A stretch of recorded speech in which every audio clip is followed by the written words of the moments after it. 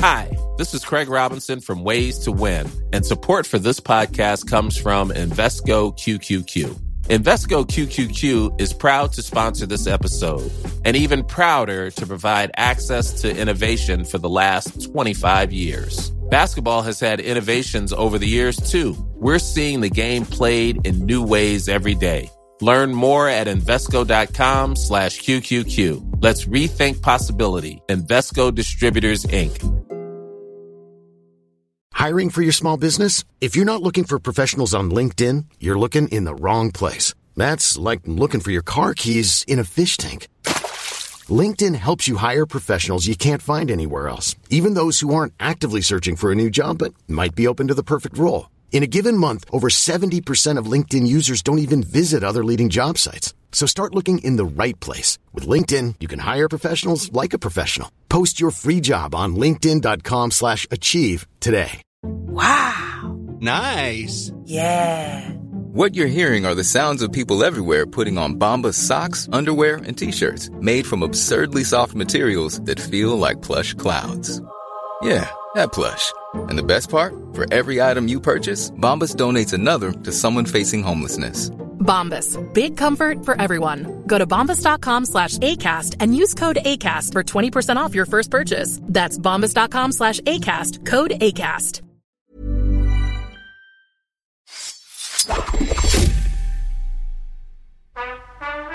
Hey guys, you ever wonder what Phil and I wear while we podcast? You can find out if you join our Patreon. We'll also be talking about the films of 1989, but that's definitely less important than seeing our Zoom backgrounds, our headphone choices, and our sweatshirts. It's true. It's true. You'll get to see all the various pieces of artwork that I have framed on my office wall, and you can see Kenny's garden, sort of. So that's something. That's exciting. It's a hanging garden. It's a hanging garden. But perhaps more important than anything, we are doing this Patreon to cover the best films of 1989. Batman, When Harry Met Sally, Indiana Jones, The Last Crusade, Ghostbusters 2, with amazing guests like Tom Meissen, Liz Hanna, Joanna Robinson, Brian Cogman, Chuck Hayward. You can sign up at patreon.com/podcast like it's 1989. And for $5, you'll get access to all the audio of these fantastic episodes. For a few bucks more, you'll get video as well of our 99 and 89 episodes. And perhaps, most importantly, you'll be supporting us so we can just keep making podcast content for you guys.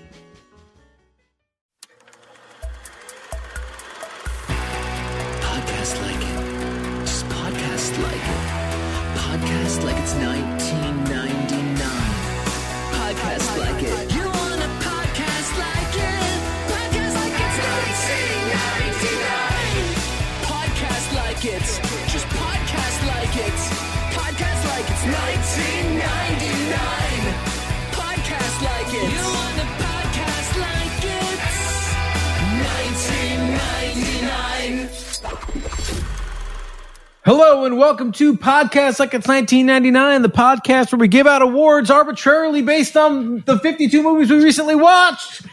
Here from the Crypto.com Center in beautiful downtown Los Angeles, I am one of your hosts, Kenny Neibart. And I'm Phil Iskov. It's not actually based on the 52 last movies. It's what we watched over the 52 previous weeks.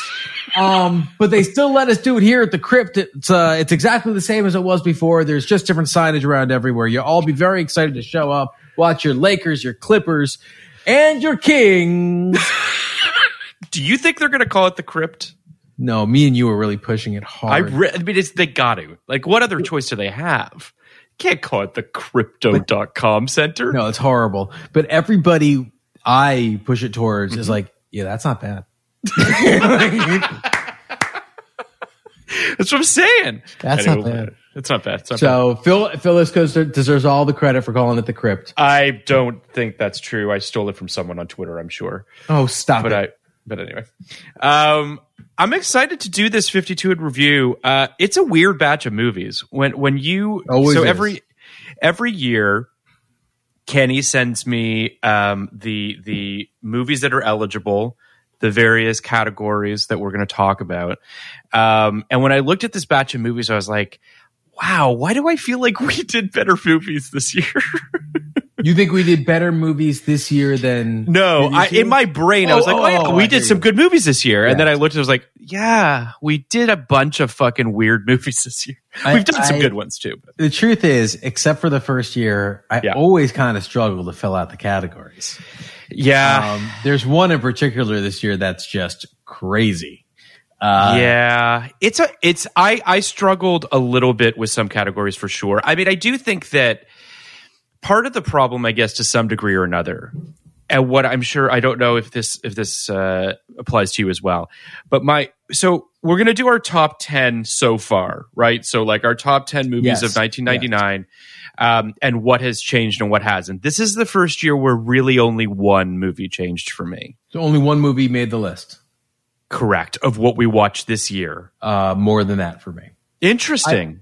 I think I like this year a little better than you, but there is, and it's not even worth, teasing it out. Yeah. You're going to have topsy-turvy throughout your list, and I'm not. And that's an interesting thing. And there's another movie that I'm not going to say that I think is going to feature more prominently on your lists than mine, though it does make appearances. That's possible. I mean, yes, I do have topsy-turvy. I'm positive about the other movie too. Okay. But Topsy-Turvy, I assume, is going to make almost every category for you. And not every category. It didn't. But anyway, but point being, I don't think I certainly have it on here more than you do, but I don't know that I leaned on it as heavily as perhaps you think I might. But I have no idea. I don't know what your number one is. I don't know what your winner is. Unfortunately, you know what mine is, I think. But we'll see what happens. It's gonna be interesting. I'm excited, and I have to say too, for our listeners, we are approaching the beginning of our final year of 1999. So next year will be the last year that we cover this particular year, and I'm going to be really interested to see when what our top 10s look like, maybe most specifically at the very end. I think that there are some movies that obviously you and I still very much love, and I'd be surprised if they don't land on our list. But at the same time, like, I've never done anything like this before in terms of a deep dive of every single movie. Bill, I mean, who does? It's fucking crazy. Yeah, nobody has. No one does this. We are breaking new ground. But because of that, it actually, I really did kind of, making that 10's going to be hard. Like, because there's so many movies that are in there now that I just didn't even think, had never seen before. Movies like Limbo, which we'll talk about, I'm assuming, on this particular episode. But like, there's just, I remembered really liking Titus in 99, but now it's in a whole new level for me. So it's just interesting to kind of how I'm going to do this top 10 at the end of the. I'm not going to say anything else, but I agree with everything you said. Yeah. You want to get into this? You want me to read do the it. list Where do you want to start? I'm going to read the list of eligible films. Do it. So everyone knows these are the films that we have done since the last 52 in review. Correct. Starting with Baby Geniuses, Galaxy Quest, The Iron Giant, Dogma, At First Sight, American Pimp, Universal Soldier 2, The Return, True Crime, Beyond the Mat, Topsy-Turvy, The 13th Floor, Godzilla 2000, The Girl on the Bridge, Three Kings, Liberty Heights, Tumbleweed, Perfect Blue, Mr. Death, The Rage, Carrie 2, The General's Daughter, The Love Letter, Last Night, Pushing Tin, The Minus Man, The Omega Man, Titus, The Very Thought of You, Playing by Heart, Limbo, The End of the Affair, The Ninth Gate, Bats, Sleepy Hollow, Message in a Bottle, Jacob the Liar, Ride with the Devil, Holy Smoke, and Held Up. So there's one movie missing from this list, but I don't think that you and I necessarily are going to have issues with it. But Deep End of the Ocean is a movie that we did slot in at the last second. because we did a little bit of a rejiggering of our schedule. Oh. So Deep End of the Ocean will have, that's last week. yeah. Spoiler alert, isn't going to make any of my list. Yeah, I was going to say, like, it's not going to make it on my end. Like, I as I was sitting down, literally sitting down to record this, I was like, oh, wait, Deep End of the Ocean comes out tomorrow. We're recording this, obviously, out of order, guys. But, and I was like, is there anything? And they're like, nah. I love Michelle Pfeiffer, as we all very well know, but, like, great. she's not, great. it's not going to happen. That's not gonna happen. So All right, that's what- good to know. Yeah. Do we want to start with screenplay and work our way up? No, let's start with the silly ones. Oh, sure. Okay, let's do that. Yeah, great. All right. Let's go from the bottom, Okay. I think. The Rewatchable Award? Is that what you're talking about? Or do you want to start at most surprising? Let's start at most surprising. Okay. Phil, what was your most surprising film of the last 52? I think that the movie that I was most pleasantly surprised by was Limbo. It was a movie that I had not seen in '99, had never seen before. Went into it with, just general, I like John Sayles kind of vibe. And I fucking loved it. Like, it's really stayed with me. It's going to appear a little bit more in some of my other categories as well. It's unfortunate that I think a lot of John Sayles' work, and we've talked about this on our Limbo episode, but there's so much of his work is kind of dismissed as slight. Do you know what I mean? That they don't in indie stuff, produced, in New Jersey and Right. kind of ignored by the mainstream outside of maybe 8 Men Out. Right. And Lone Star, there are Lone movies Star, of his but that, even Lone Star, which is a fantastic movie, still felt like Indie Boy Made Good. 100%. And I guess I equate him in a lot of ways to Jarmusch, Jim Jarmusch as well. Yep. Guys that are just like, this is what I fucking do. And I'm lucky to do it, and I'll get a couple $1 million and some great actors together, and we'll make a great movie. And, a couple 100,000 people might see it. So Limbo, I think, was just a movie that I kind of clumped in there and loved it. I don't know. What was yours? Yep. I went the other direction. Mine was Bats. Bats is I got one of those too. Yeah. Bats was something that I thought would be not only terrible, but also like midnight movie that we would just be making fun of it constantly, that it would be completely unself-aware, that it was the tail end of these monster pictures and they had run out of all the interesting ones. So they went with Bats. Bats was fantastic. Bats was so much fun. Great. I actually have another award for Bats too. Same. Later on. Obviously Lou Diamond Phillips coming on the episode was the highlight of the pod for us. But it was just the kind of movie that only we would watch because no one even talks about it anymore and should not be ignored. Like, October rolls around, you are watching your scary movies. I see no reason why Bats should not, that Bat should not make a drive-in program, midnight movie program, Halloween marathon. Totally agree. It's a fun flick. Give it a shot in October. Don't waste your time now. Yeah, I would also say too, not that episode was an absolute blast for a bunch of reasons. Obviously, Danielle and Barrett are so much fun to have on, but I would also say too, like, that movie would have been great if it was just me and you. We sat down, we would have loved it, watched it, and then we got on the pod. Would have been like, wait a second, Bats is fucking great. Like, it's not just because we got Lou Diamond Phillips and had fun kind of, watching it on Pluto and all that kind of stuff. The movie actually is legitimately good, guys. Yeah. Fucking watch Bats. Totally feel that. What was your biggest disappointment? Topsy-turvy. We can move on. Mine was... As someone who likes Mike Lee and has always wanted to watch this movie, maybe I built it up too high. But it just was not for me. Go ahead. I mean, listen, there is going to be some litigation of this movie at some point during this 52 in review. Not by me. Feel free to give it whatever award you want. I'm not gonna stand in your way. I'm not gonna argue. Well, no, I wasn't suggesting you'd stand in my way, and nor was I suggesting rhetorically. I also don't I'm not sitting here expecting to change your opinion on it. I'm just saying that as we get deeper into this, I will speak more about it. But in terms of my biggest disappointment, I think Ride with the Devil was my biggest. Oh, that's a good answer. That was a movie that I had never seen before. I knew that, it was not by any means beloved, but, it's Ang Lee. It's in the Criterion Collection. It's got some great actors in it.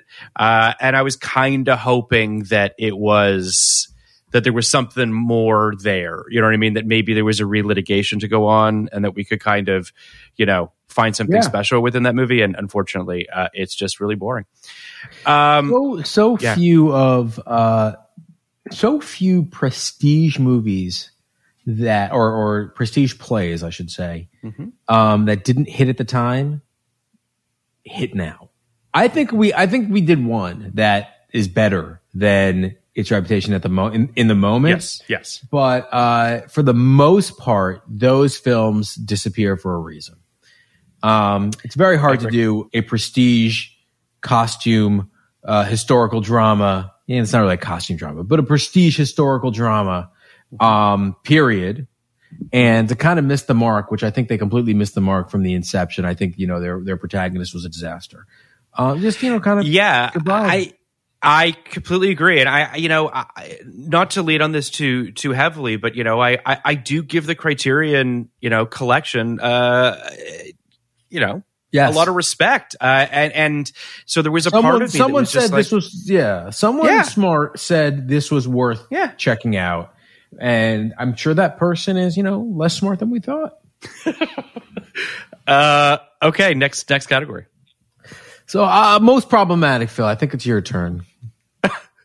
I said Ninth Gate. It's you're hard pressed to find two more problematic people right now than Roman Polanski and Johnny Depp on one project. I also just, it's just a bad movie. Like I was really sort of, that's just one of those movies that we had planned on doing it many moons ago, and then that didn't happen, so we actually had to watch it twice. So it's just it's just fuck that movie. That's my most problematic. It'll show up later. My most problematic. I actually kind of considered retiring this award because it's not that much fun anymore. Yeah. And the movie I found most problematic while I was watching it was General's Daughter, and I think Jordan did a great job defending the film, but I also think it's a film that does some things that are wrong-headed, inappropriate. Its morality is in the wrong place, and it's very rah-rah pro-military. I found it an uncomfortable watch. I think Jordan's read on it came from a completely different place, and it was a very interesting episode.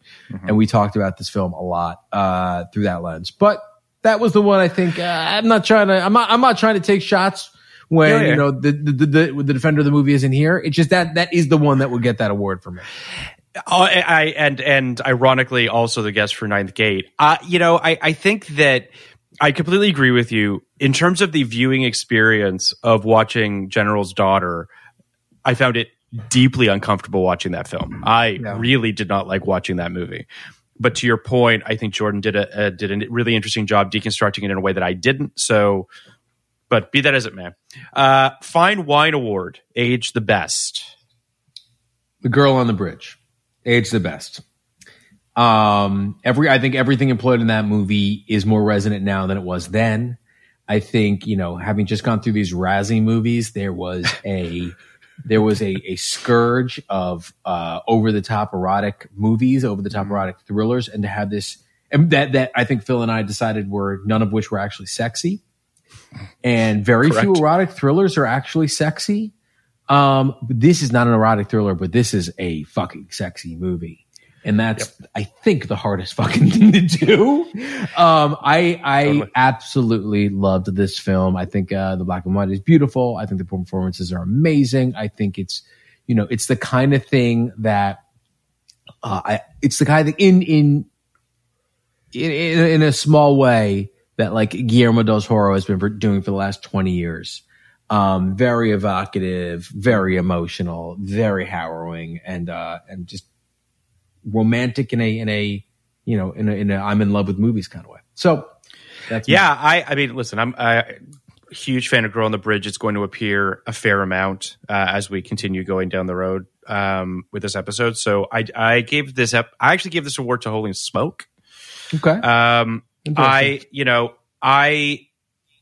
wouldn't say that Holy Smoke is going to end up in my top 10 or probably even in my top 30 if I'm being completely frank. But I found watching it through a 2021 lens that film was sort of breathtakingly progressive, and in terms of relationships between men and women, gender roles and all of that, just like fucking decades ahead of everybody else in terms of that sort of stuff. So I think that movie's aged really well.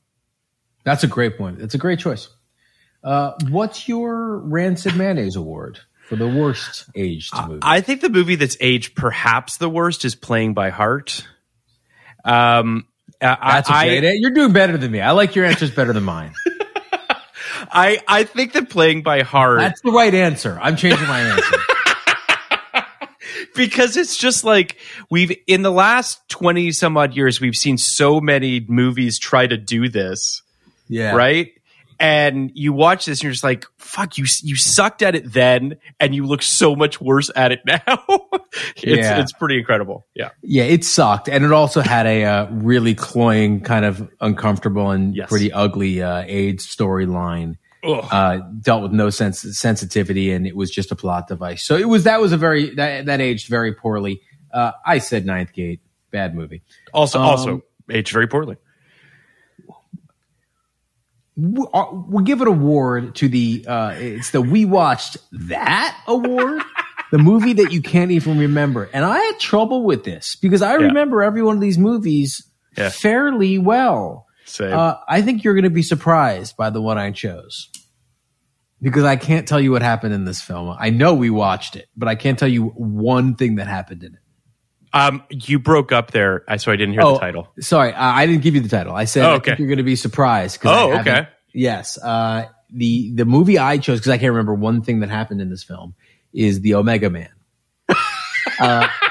We watched it. We had a podcast with Hunter. That's the right answer. I just don't fucking remember a single fucking frame of that film. Yeah, that's actually your answer is better than mine on this one. The Omega Man, and this is going to sound kind of funny to say. I remember how it felt watching it. I remember the feeling of it, and yet I remember nothing about it. Like there's a vibe that I remember. But yeah, it's a completely forgettable movie, which is ironic considering how loathed and insane that movie is. And yet it kind of just goes through your brain. I'm sure there are audiences who can have a real, make a real meal of watching Omega Man. I'm not one of them. I said At First Sight. The thing about At First Sight is it's a really good answer. And I'm going to let you into my process a little bit. Yeah. I am currently, At First Sight won the next award for me, which is the Hard Pass Award. Wait, I thought we had one performer you wish you got more. Oh, sorry. Well, all right, it won the Hard Pass Award. Okay. And I'm not going to change it now because I'm telling you this, but I'm currently kind of looking through to see if there's another one because it's not the premise of that film that's the problem. It's what you said. It's the complete lack of specificity and engagement and emotionality in that film. It's like the premise is gross, but the premise isn't necessarily bad. It's execution. It's one of those things where I remember when we did the episode and as we were talking about it, it was it's just so earnest and it's trying so hard and so cloying. And it's wearing its heart on its sleeve to such a cringy degree. I think, to your point, there might be a halfway decent movie to be made out of that premise, perhaps. Yeah. But this is obviously not that movie. But yeah. And if this were made, I mean, like, a movie reminds me of a little bit of this movie like Regarding Henry. Yeah. Which I don't think is a great movie by a long shot, but in the 80s, it's a little more forgivable to tell those kind of stories than in 1999. Yeah. When we're, the best movie year ever. What a blight.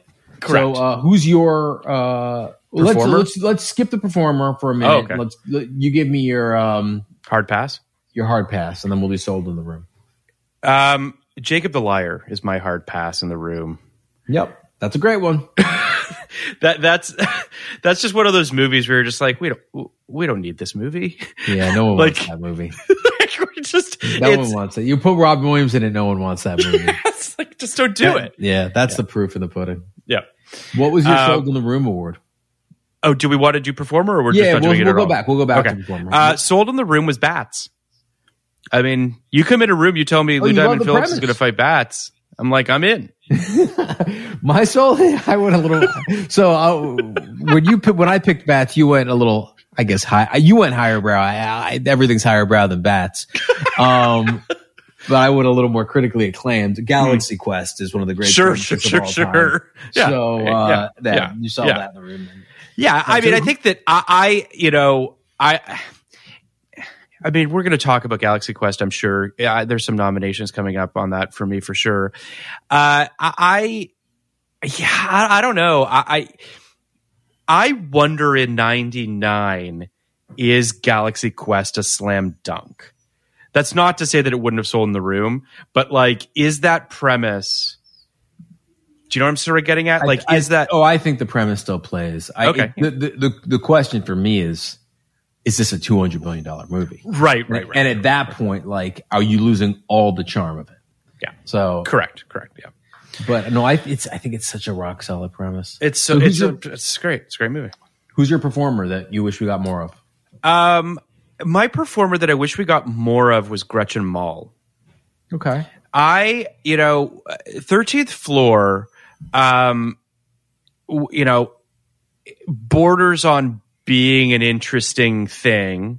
Mm-hmm. And she really kind of brings her A game. But this was, and we talked about this on our episode a little bit, but like, I feel like Gretchen Mol was deemed the it girl, put in a bunch of stuff, and then just kind of disappeared.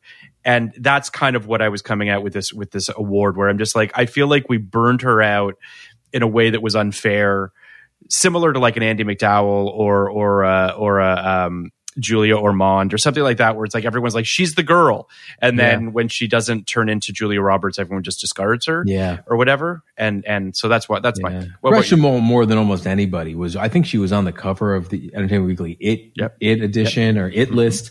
Yep. Mine is another person I think was done dirty by Hollywood, star of Bats, Dina Myers, who, good call. I think that everybody who was in Starship Troopers got fucked by it. Yep. And became a punchline.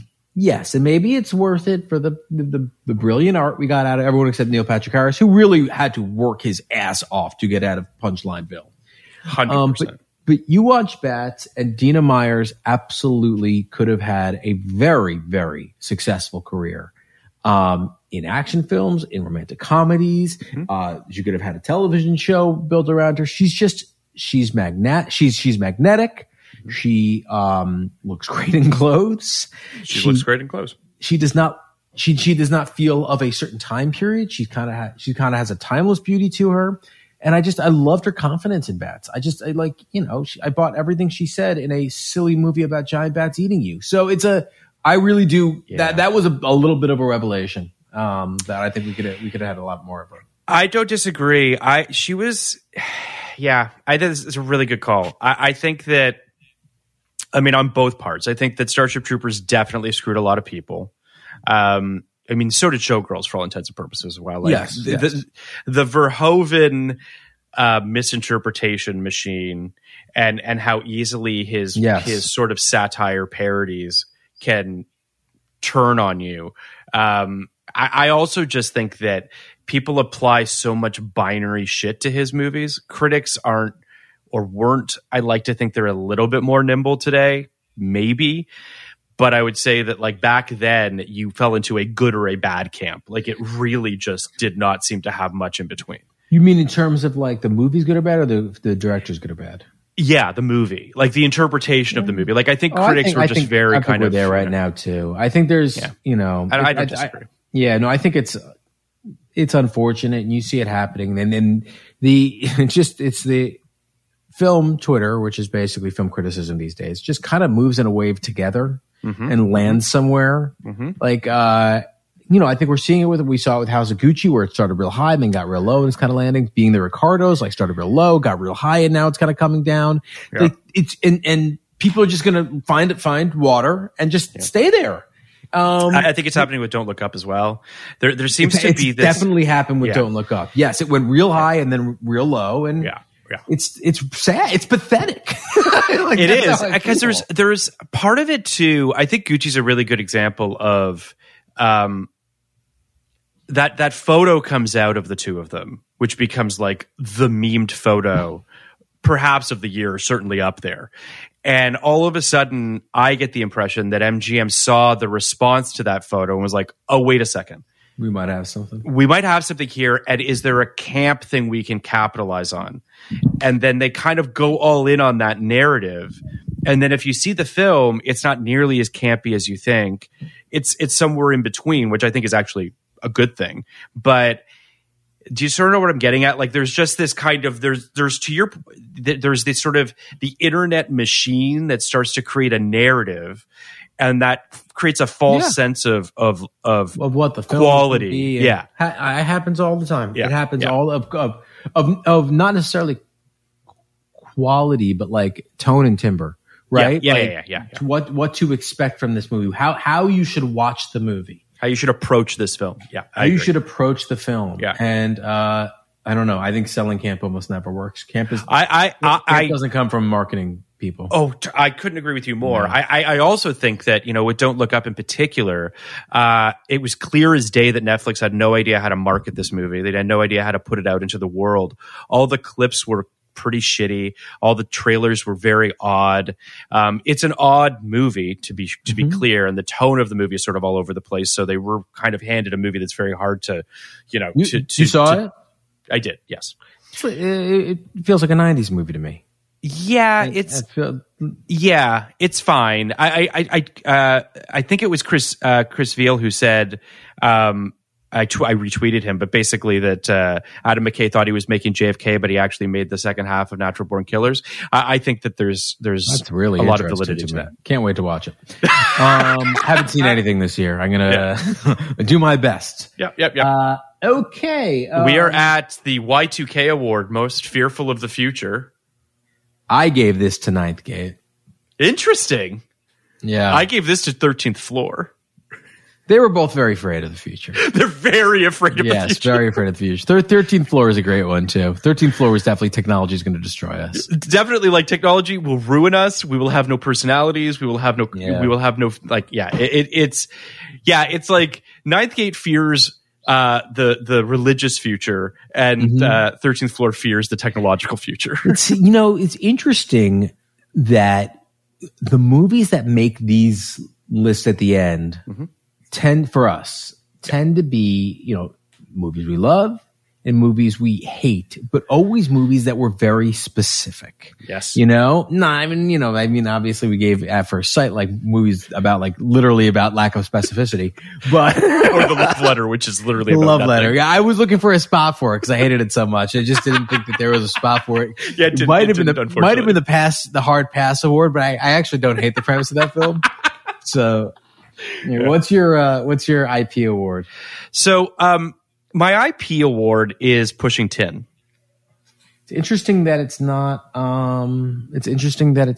Sleepy Hollow.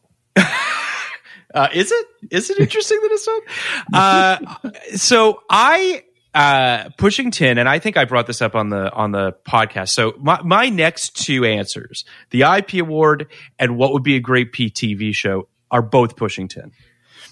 I think my peak TV show is Pushing Tin. Oh, there you go. So okay. Interestingly enough, yeah. I think that there's a real the premise of that movie.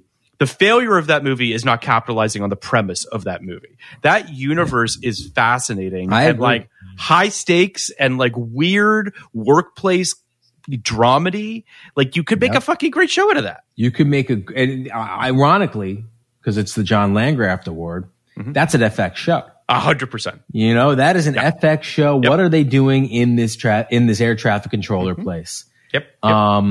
We'll get it. We'll get the rights to that one. We'll do it. Cool. My IP award is what's your IP award? Obviously, the Minus Man. Give me the Plus Man. Of course. The Plus Man. Give me the Plus Man. Give it to me. Oh my God.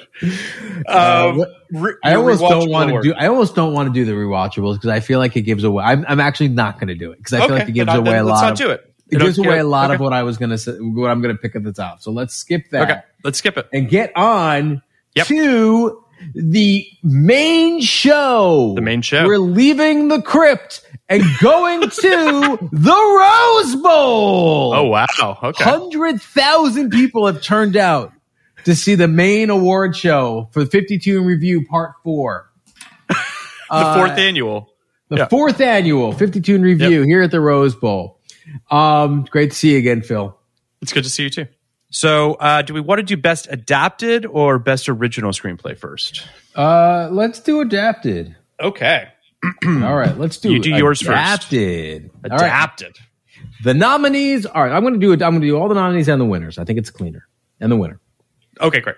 The nominees are Julie Taymor for Titus, based on the play Titus by William Andronicus, by William Shakespeare. Indeed. Neil Jordan, The End of the Affair, based on the book The End of the Affair by Graham Greene. Tim McCanley's and Brad Bird for The Iron Giant, based on The Iron Giant. I don't know anything else about it. Sadayuki Mirai for Perfect Blue, based on something called Perfect Blue that also has a colon.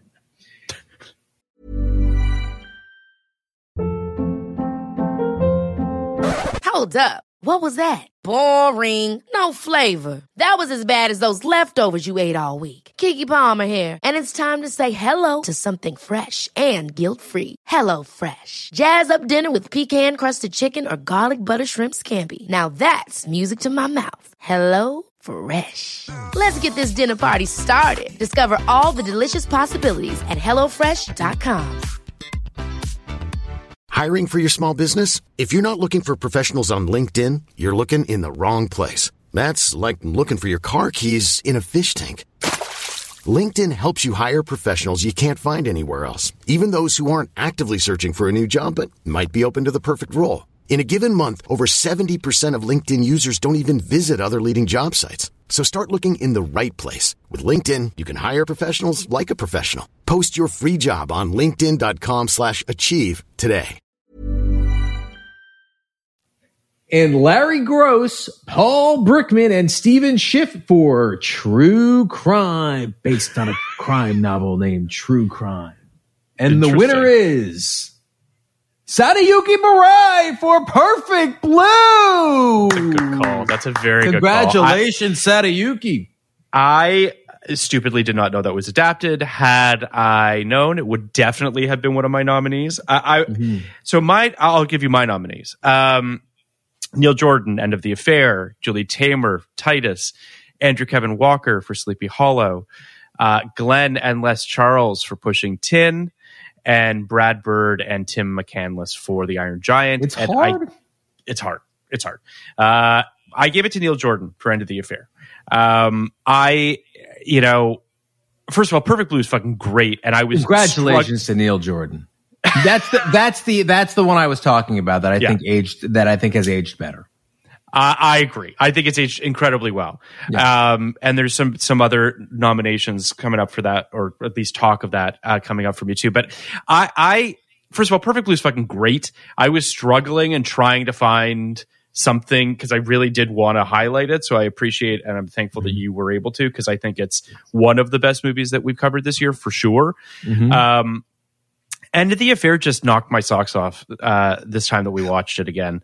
A great episode and just a fucking great movie that this happens. It feels like it happens basically every year where there's like just a really good prestige movie that doesn't hit and just kind of gets lost to time. And this feels like that movie. I will now reveal that End of the Affair is my covert rewatchable. Oh, interesting. There are two movies that I put above it. I basically said there are two movies, but they also are my two favorite movies of the year, which I think is, something I don't want to reveal. But if I had to pick one that I think I'm going to rewatch and I think about it a lot and I really want to get into it again, it's End of the Affair. So, good answer. Good answer. It would have been my choice if I didn't look at Perfect Blue and make it and realize. But the ones we reached for are interesting too. I reached for True Crime, and you reached for Pushing Tin. Yes. And I guess maybe I should have gone with Sleepy Hollow. I guess I should have maybe done that instead of True Crime. It is a better film, but it's not really because of the screenplay. No, it's not. I mean, I'll say this. Listen, we obviously did our Sleepy Hollow episode, and I have my, my backstory with Sleepy Hollow. But watching it again, first of all, there's Tom Stopper's his past, which obviously adds all sorts of fun period quirk to it that's incredibly important. But I really do think that Andrew Kevin Walker did find a way to kind of make a slasher movie out of it, and to kind of make it a little bit more horror-y and a little bit sort of honestly, like, give it some weight. And the reason I bring this up is it's a very slight piece of source material. There's not a lot there, right? And when you think about something like your fucking Grinch or your Charlie and the Chocolate Factory, where like they beef it up by giving you like 10 or 15 minutes of backstory that no one asked for. Yeah.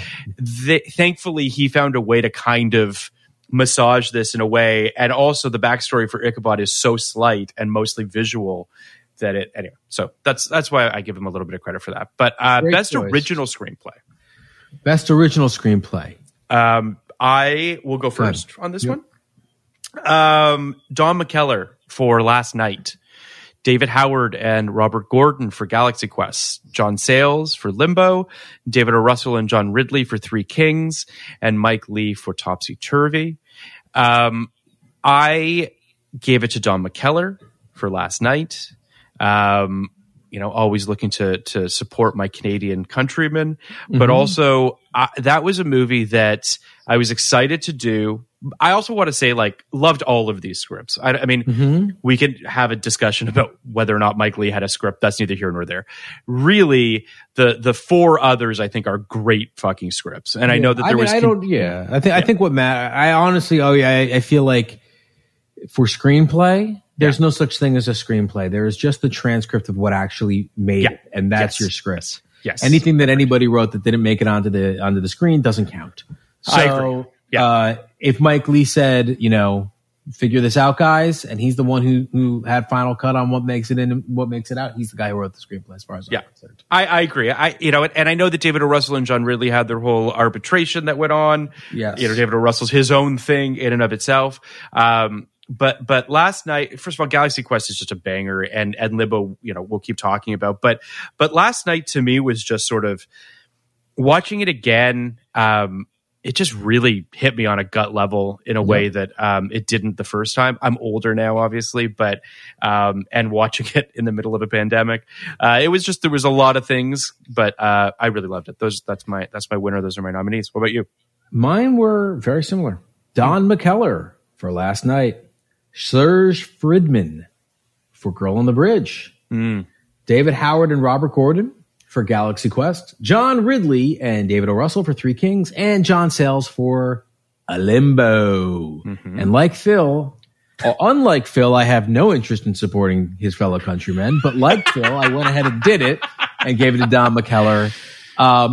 I love this movie. I think, if you listen to our episode on Last Night, it's the movie that we've done this whole time that I love the most. That's it.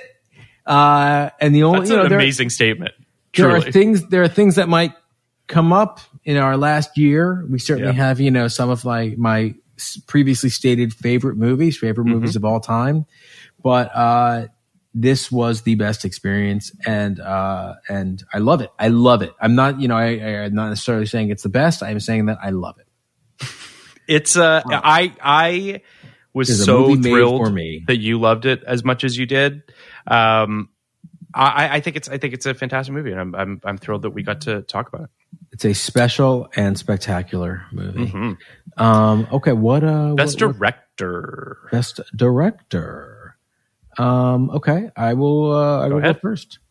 Best director. Don McKellar, Last Night. Julie Taymor, Titus. David O. Russell, Three Kings. Patrice LeConte, Girl on the Bridge. And Barry W. Blaustein for Beyond the Mat. Crazy. What? A documentary made the list? First time ever. What a twist. Doesn't win, though. It goes to Patrice LeConte for The Girl on the Bridge. Sure. Patrice, Girl on the Bridge and Last Night are my twin stars of this year. It's not necessarily that they're 1 and 1A, but the visuals of this film, the pacing of this film, the emotionality of this film, the stakes and the tension.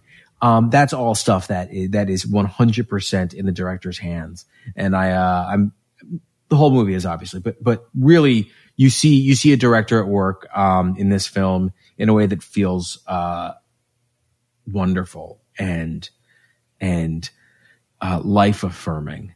So I thought that I would give it to Patrice LeConte. I, obviously adore Girl on the Bridge as well. And I just to piggyback on what you're saying, I do think I agree with you. Just a complete control of vision, a complete control of tone. Just a really masterfully well done, well directed film. He is one of my nominees. So I had Patrice LeConte. I had Neil Jordan for End of the Affair, Mike Leigh for Topsy Turvy, Julie Taymor for Titus, and Tim Burton for Sleepy Hollow.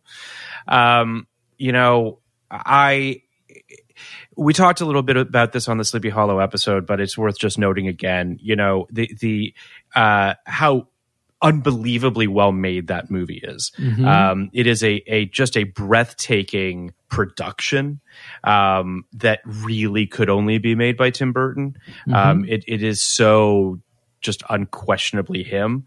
And it is a bummer that I think that movie, it got a bunch of below the line nominations in its year, but and Rick Heinrichs won for production design, understandably. But I kind of wish that Tim Burton got a little bit more love from some of the guilds that year, but it is what it is. My winner, this was a little hard. This was a harder one to pick, but I went with Julie Taymor for Titus. I was close. She runner up. Yeah, I mean, we talked about it on the episode, but it's worth stating again how fucked up and shitty it is that Julie Taymor's career kind of went where it went because of her being labeled as difficult and blah blah blah and all sorts of bullshit that would never be put on a man's career. I no one else could have directed this film. Like, you watch like this, it is just so undeniably her, unabashedly her, and I fucking love it. And it's one of my favorites of '99. It's only grown in my esteem watching it again, and I just absolutely adored it. So, best supporting actress. The best supporting my nominees are Janine Garofalo for The Minus Man, Miranda Richardson for Sleepy Hollow, Nora Dunn for Three Kings. I'm shocked how similar we are so far. Sarah Paulson for Held Up, and Cate Blanchett for Pushing Tin. That's fucking crazy. Did we pick the same five? No, but we picked three, and that's these crazy people. All right. Yeah, I went with Nora Dunn for Three Kings. I almost did too. I think she's fucking great in that movie. I think that in a movie that is just a bunch of dudes, she fucking not just holds her own, but the way her presence, she's just fucking great. She's gruff, takes no bullshit. Her scenes with Jamie Kennedy are great. I think she's amazing. She's the standout for me. Great choice. I went with Rebecca Johnson from Liberty Heights, Sarah Paulson from Held Up, Nora Dunn from Three Kings, Laura Fraser from Titus, and Miranda Richardson from Sleepy Hollow. And again, I think it's fucking nuts that we had three of the same people. And these aren't people who are nominated for Best Supporting Actress. These aren't people who really like, I've never heard people laud these performances. These three that we had. And even the other ones that we had, because this was an interesting category for me this year. I went with Laura Fraser in Titus. She's amazing. She's amazing. An amazing performance, an amazing, transferal from someone who can talk to someone who has her tongue out and her arms bitten off, and what she gives with her face and her expressions. She serves as the emotional center. And there is some damseling, but the way she presents makes you want to jump into that film and take down those motherfuckers. So I loved her in this. Laura Fraser, the winner. She's great. Yep. Best Supporting Actor. This is Tony Shalhoub, Galaxy Quest. Sure. Spike Jonze, Three Kings. Joe Mantegna, Liberty Heights.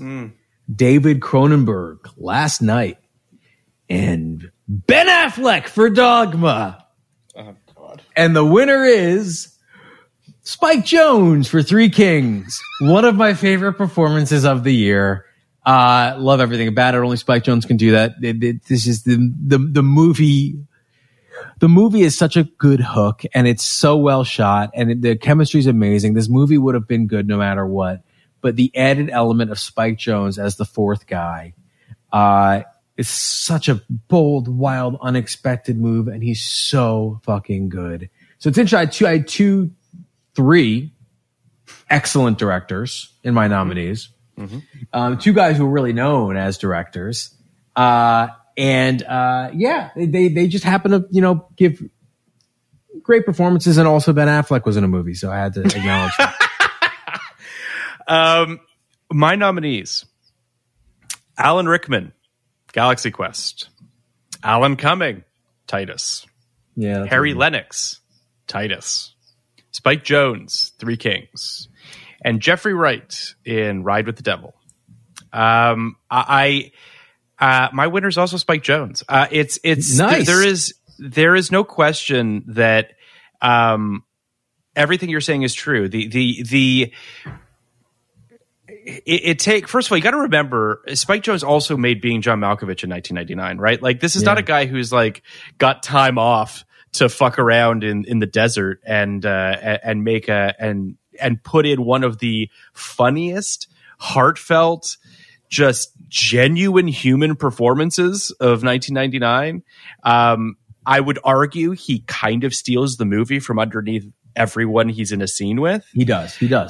It's not in a bad way. In just a very, very just low key. This is my guy. I get this guy. I know what his deal is. It's really, really special. Good call on Jeffrey Wright too. The only good part of that movie. Yeah. All right. Best actress. Best actress. That's you. You first. Yes. The nominees are Jessica Lange for Titus, Vanessa Paradis, Girl on the Bridge, Robin Wright, Message in a Bottle, Sandra Oh, Last Night, and Mary Elizabeth Mastrantonio for Limbo. My winner's Jessica Lange for a fucking ferocious performance that just, I would say, in a movie filled with great performances, that's the one that I can't fucking believe the Academy didn't nominate her for. Totally agree with you. When I look at those Best Actress nomination, which we've talked about on many occasions, is just basically weak sauce for, I would argue, like 3 of those nominations, at least 2 of them. And Jessica Lange is unfucking believable in this movie. There you look. So yeah, Janet McTeer, who was nominated, didn't make our lists, and Julianne Moore, who was nominated in a movie we like, didn't make our lists. I went with a little bit of a twist. I went with Robin Wright just because I think that Robin Wright, it's a forgettable movie. It's not a great movie. I just really loved what she was bringing to it, and I wish she did that more. I, too, thought that there were 4 locks. Jessica Lange in Titus, Sandra Oh in Last Night, Vanessa Paradis, Girl on the Bridge, and Mary Elizabeth Mastrantonio in Limbo. My 5th was Sigourney Weaver in Galaxy Quest. Very good call. Very good. But, yeah, I don't know. Maybe I would have gone with, maybe I should have gone with Julianne Moore. It's tight. You know, like she's so good in it. But yeah. As weird and weak-ish as the supporting actress category was in our 52, the best actress category was quite strong in our 52. Correct. So I gave it to Sandra Oh. Could have given it any one of the 4 that we both had. I thought they all gave amazing performances. But yeah, that's the one that stuck with me. It's a good call. She's great in it. All right. It's you, best actor. All right, best actor. We're getting close, Phil. I know. Don McKellar in Last Night. I don't know how to say this guy's name. Daniel Auteuil, the guy from Girl on the Bridge. Daniel Auteuil. Yes, sure. Sure. David Strathairn for Limbo. Anthony Hopkins for Titus. And the great Jamie Foxx for Held Up. Who won?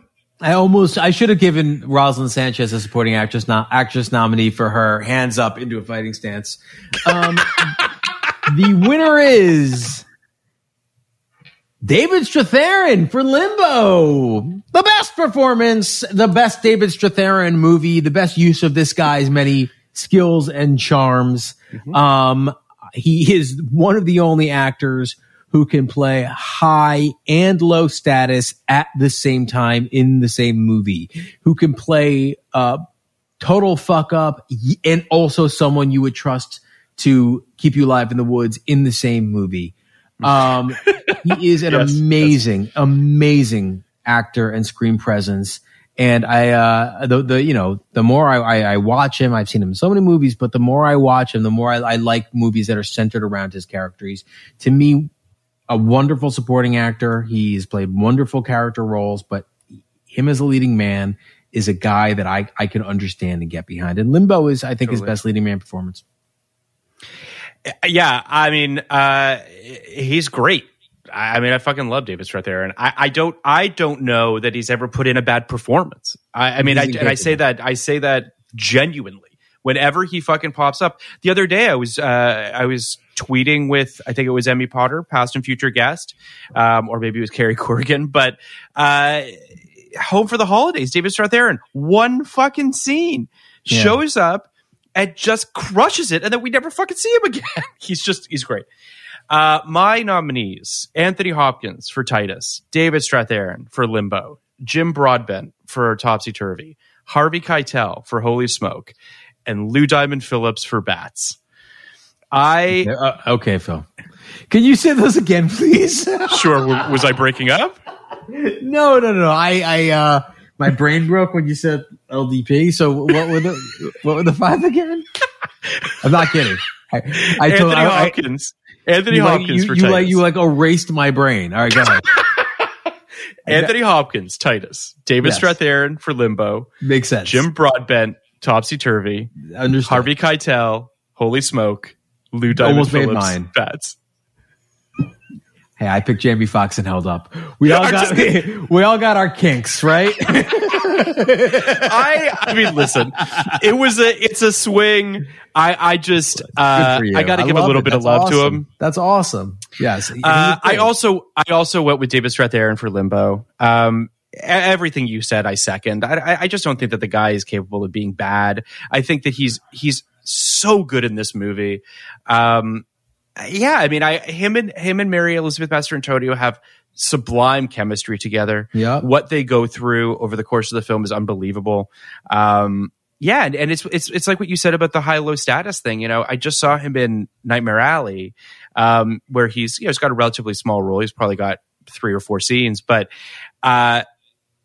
how he can play these sort of really sad, broken people that feel like they have just oceans of depth is just really something special. His performance in Nomadland was weirdly ignored because so good, good. You know, just so good, and you believe it.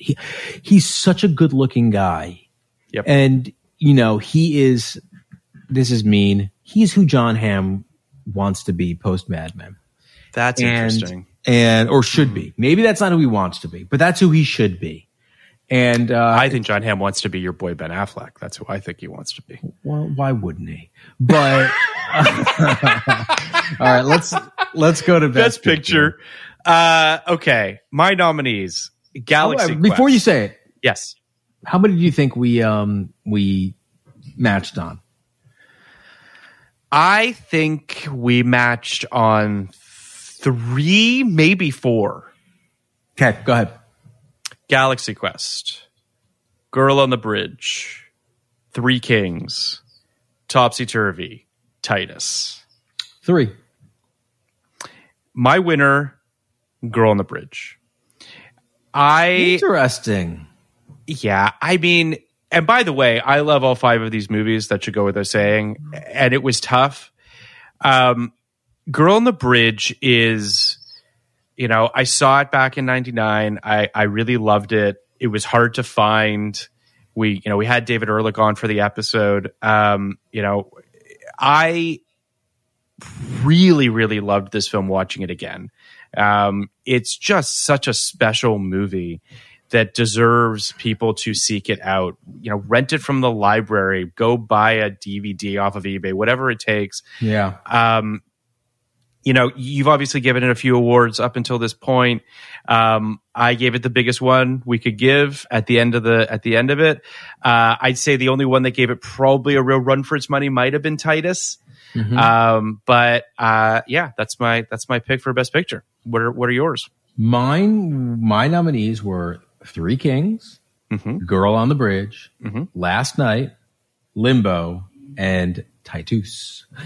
Titus. And I gave it to Last Night, obviously, because these are my awards, and it only matters what I want. Yes. Gave it a Last Night. What can I say about this film that hasn't been said by every film critic in the country? Let's see.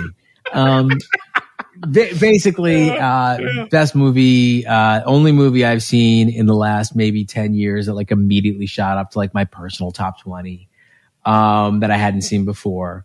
Watched it. I watched it twice since I've seen it. It just taps into something that I feel like I experience and no one else does. And I feel a kinship with this movie. It does what movies are supposed to do.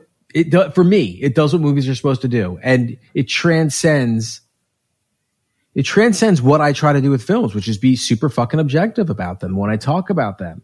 I can't be objective about this film because I saw so much of myself in my own experience and what Don McKellar's character goes through and the way he emotes and the way he explains and the way he's kind of preparing for the end of the world, which, you know, I'm not preparing for the end of the world, but like we kind of always are preparing for the end of the world in our own way.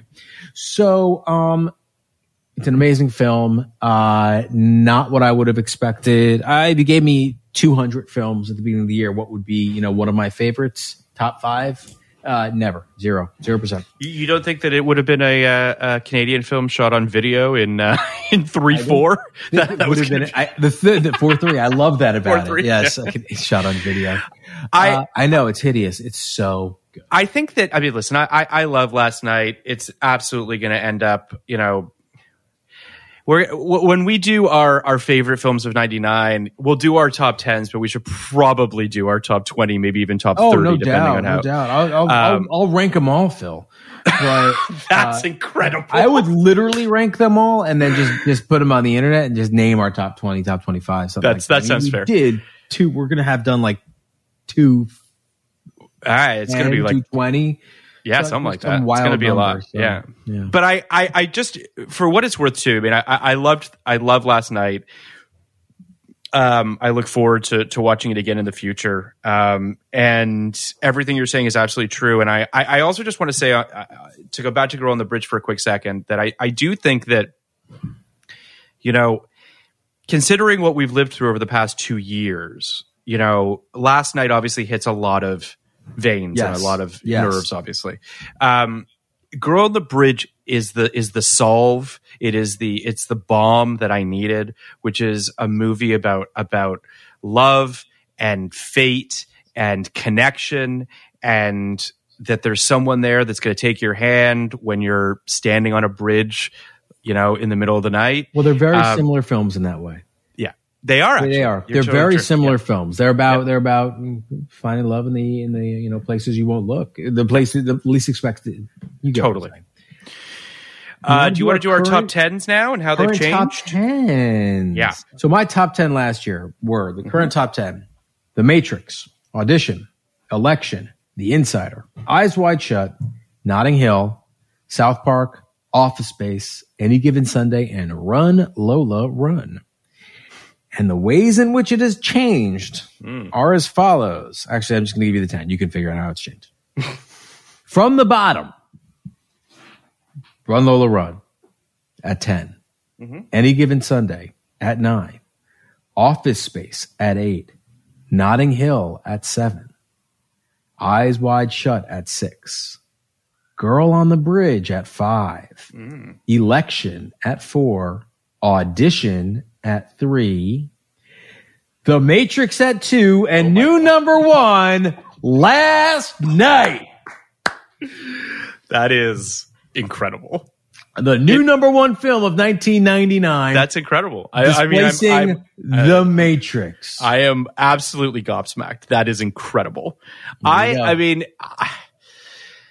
listen, because I wish that, like, I wish I had a film this year that hit me as hard as Last Night hit you. I mean, truly, the only movie that was bumped off my list, bumped to 11 basically, is Boys Don't Cry, which was displaced by Girl on the Bridge. So Girl on the Bridge is at 10. Oh, wow. The Insider's at 9. Notting Hill, Election, The Limey, Bringing Out the Dead, Talented Mr. Ripley, The Matrix, Toy Story 2, Eyes Wide Shut. That's where I'm at right now. Now, my assumption is that's going to get turned somewhat upside down by a bunch of the movies that we're covering this year. Little topsy-turvy. Indeed. Yeah, no, I didn't knock off my 9 and 10. I knocked off The Insider and South Park. Not sure why. It just there's something in particular about Any Given Sunday and Run Lola Run that I want represented, and I get that. Don't feel like South Park. I'm really close to, you know, that's probably 11. Insider's probably 12. But like, you know, we'll see how it goes. Who knows what the fuck's going to happen? And then, you know, to speak of the year previous, I mean, South Park, Run Lola Run, Virgin Suicides, those all got kind of displaced by The Limey, Election, The Insider. I know where you're coming from in terms of movies, but also types of movies that you want to see on this list. And that's why, you know, Girl on the Bridge, I definitely want to see I imagine will be in my top 10. Yeah. We'll see. I think that there's some that I look at now on this list and think like they're wobblier than others and will definitely probably not make it to the final 10. But I'm definitely making a more personal list now. Yes. Like when I look at my 10 films, they all speak to me on a personal gut level, where The Insider does not and South Park does not. I am blown away by both of those movies. Technically, I am blown away by both of them in terms of their innovation, in terms of the way they tell their stories.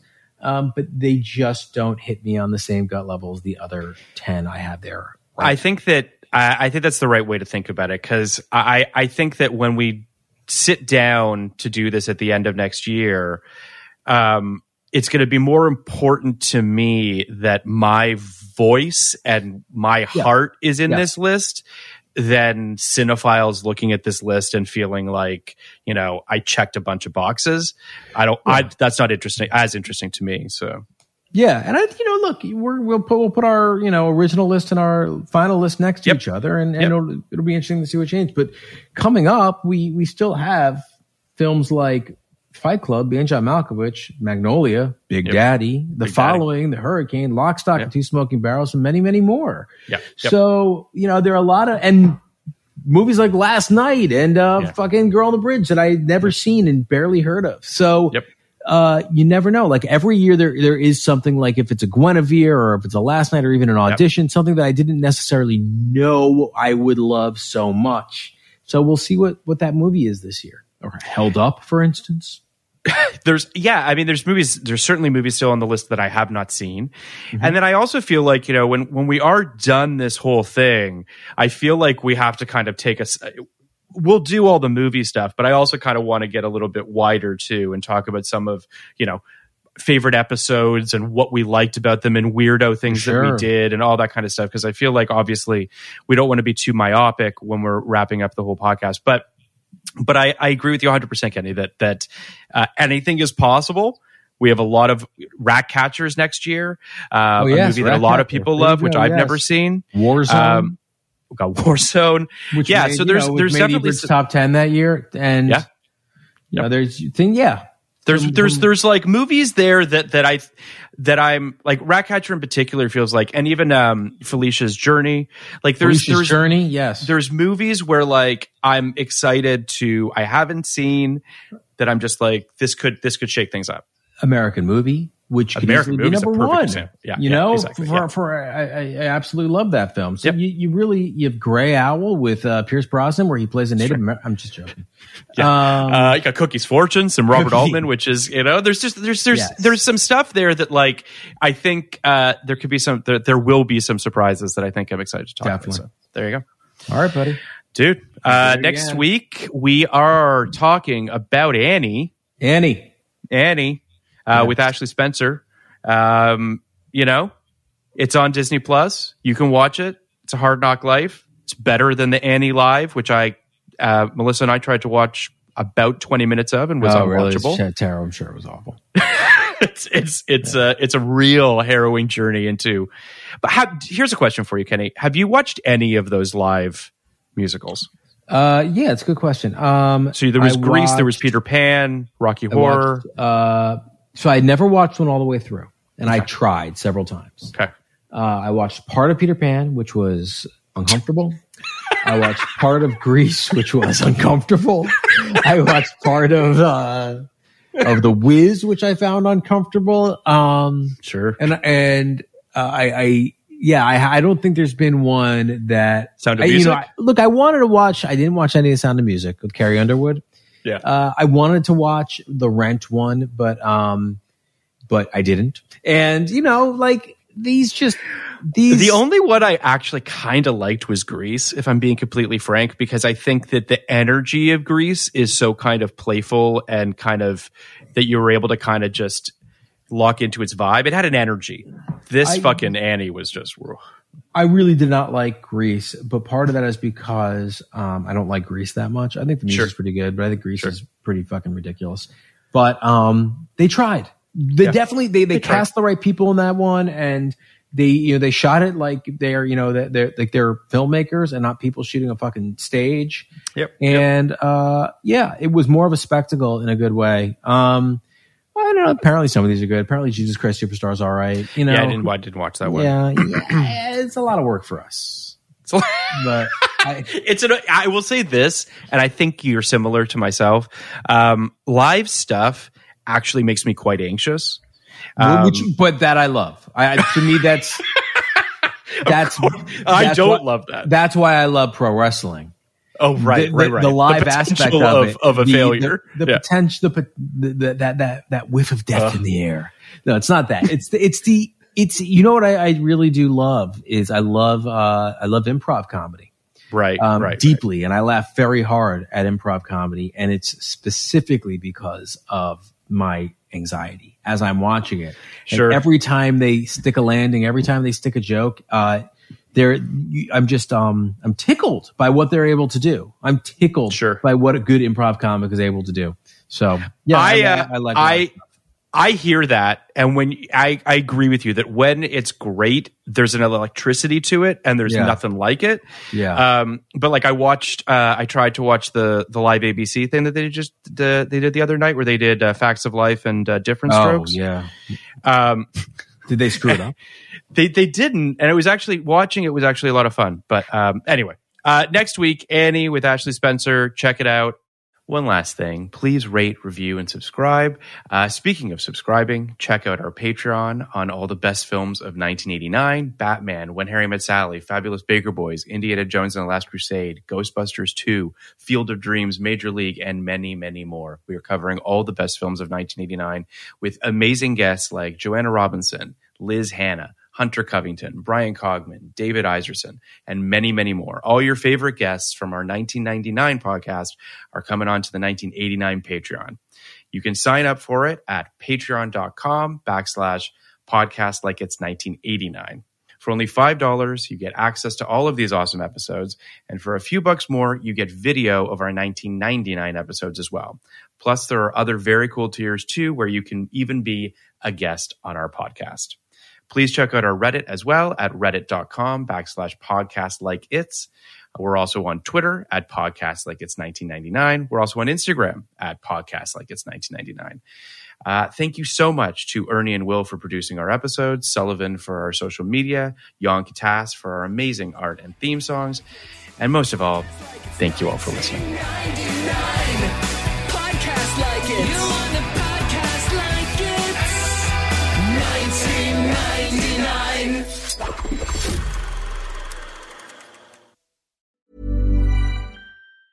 Ever catch yourself eating the same flavorless dinner 3 days in a row? Dreaming of something better? Well, HelloFresh is your guilt-free dream come true, baby. It's me, Keke Palmer. Let's wake up those taste buds with hot, juicy pecan-crusted chicken or garlic butter shrimp scampi. Hello Fresh. Stop dreaming of all the delicious possibilities and dig in at HelloFresh.com. Let's get this dinner party started. Planning for your next trip? Elevate your travel style with Quince. Quince has all the jet-setting essentials you'll want for your next getaway, like European linen, premium luggage options, buttery soft Italian leather bags, and so much more. And is all priced at 50 to 80% less than similar brands. Plus, Quince only works with factories that use safe and ethical manufacturing practices. Pack your bags with high-quality essentials you'll be wearing for vacations to come with Quince. Go to quince.com/pack for free shipping and 365-day returns.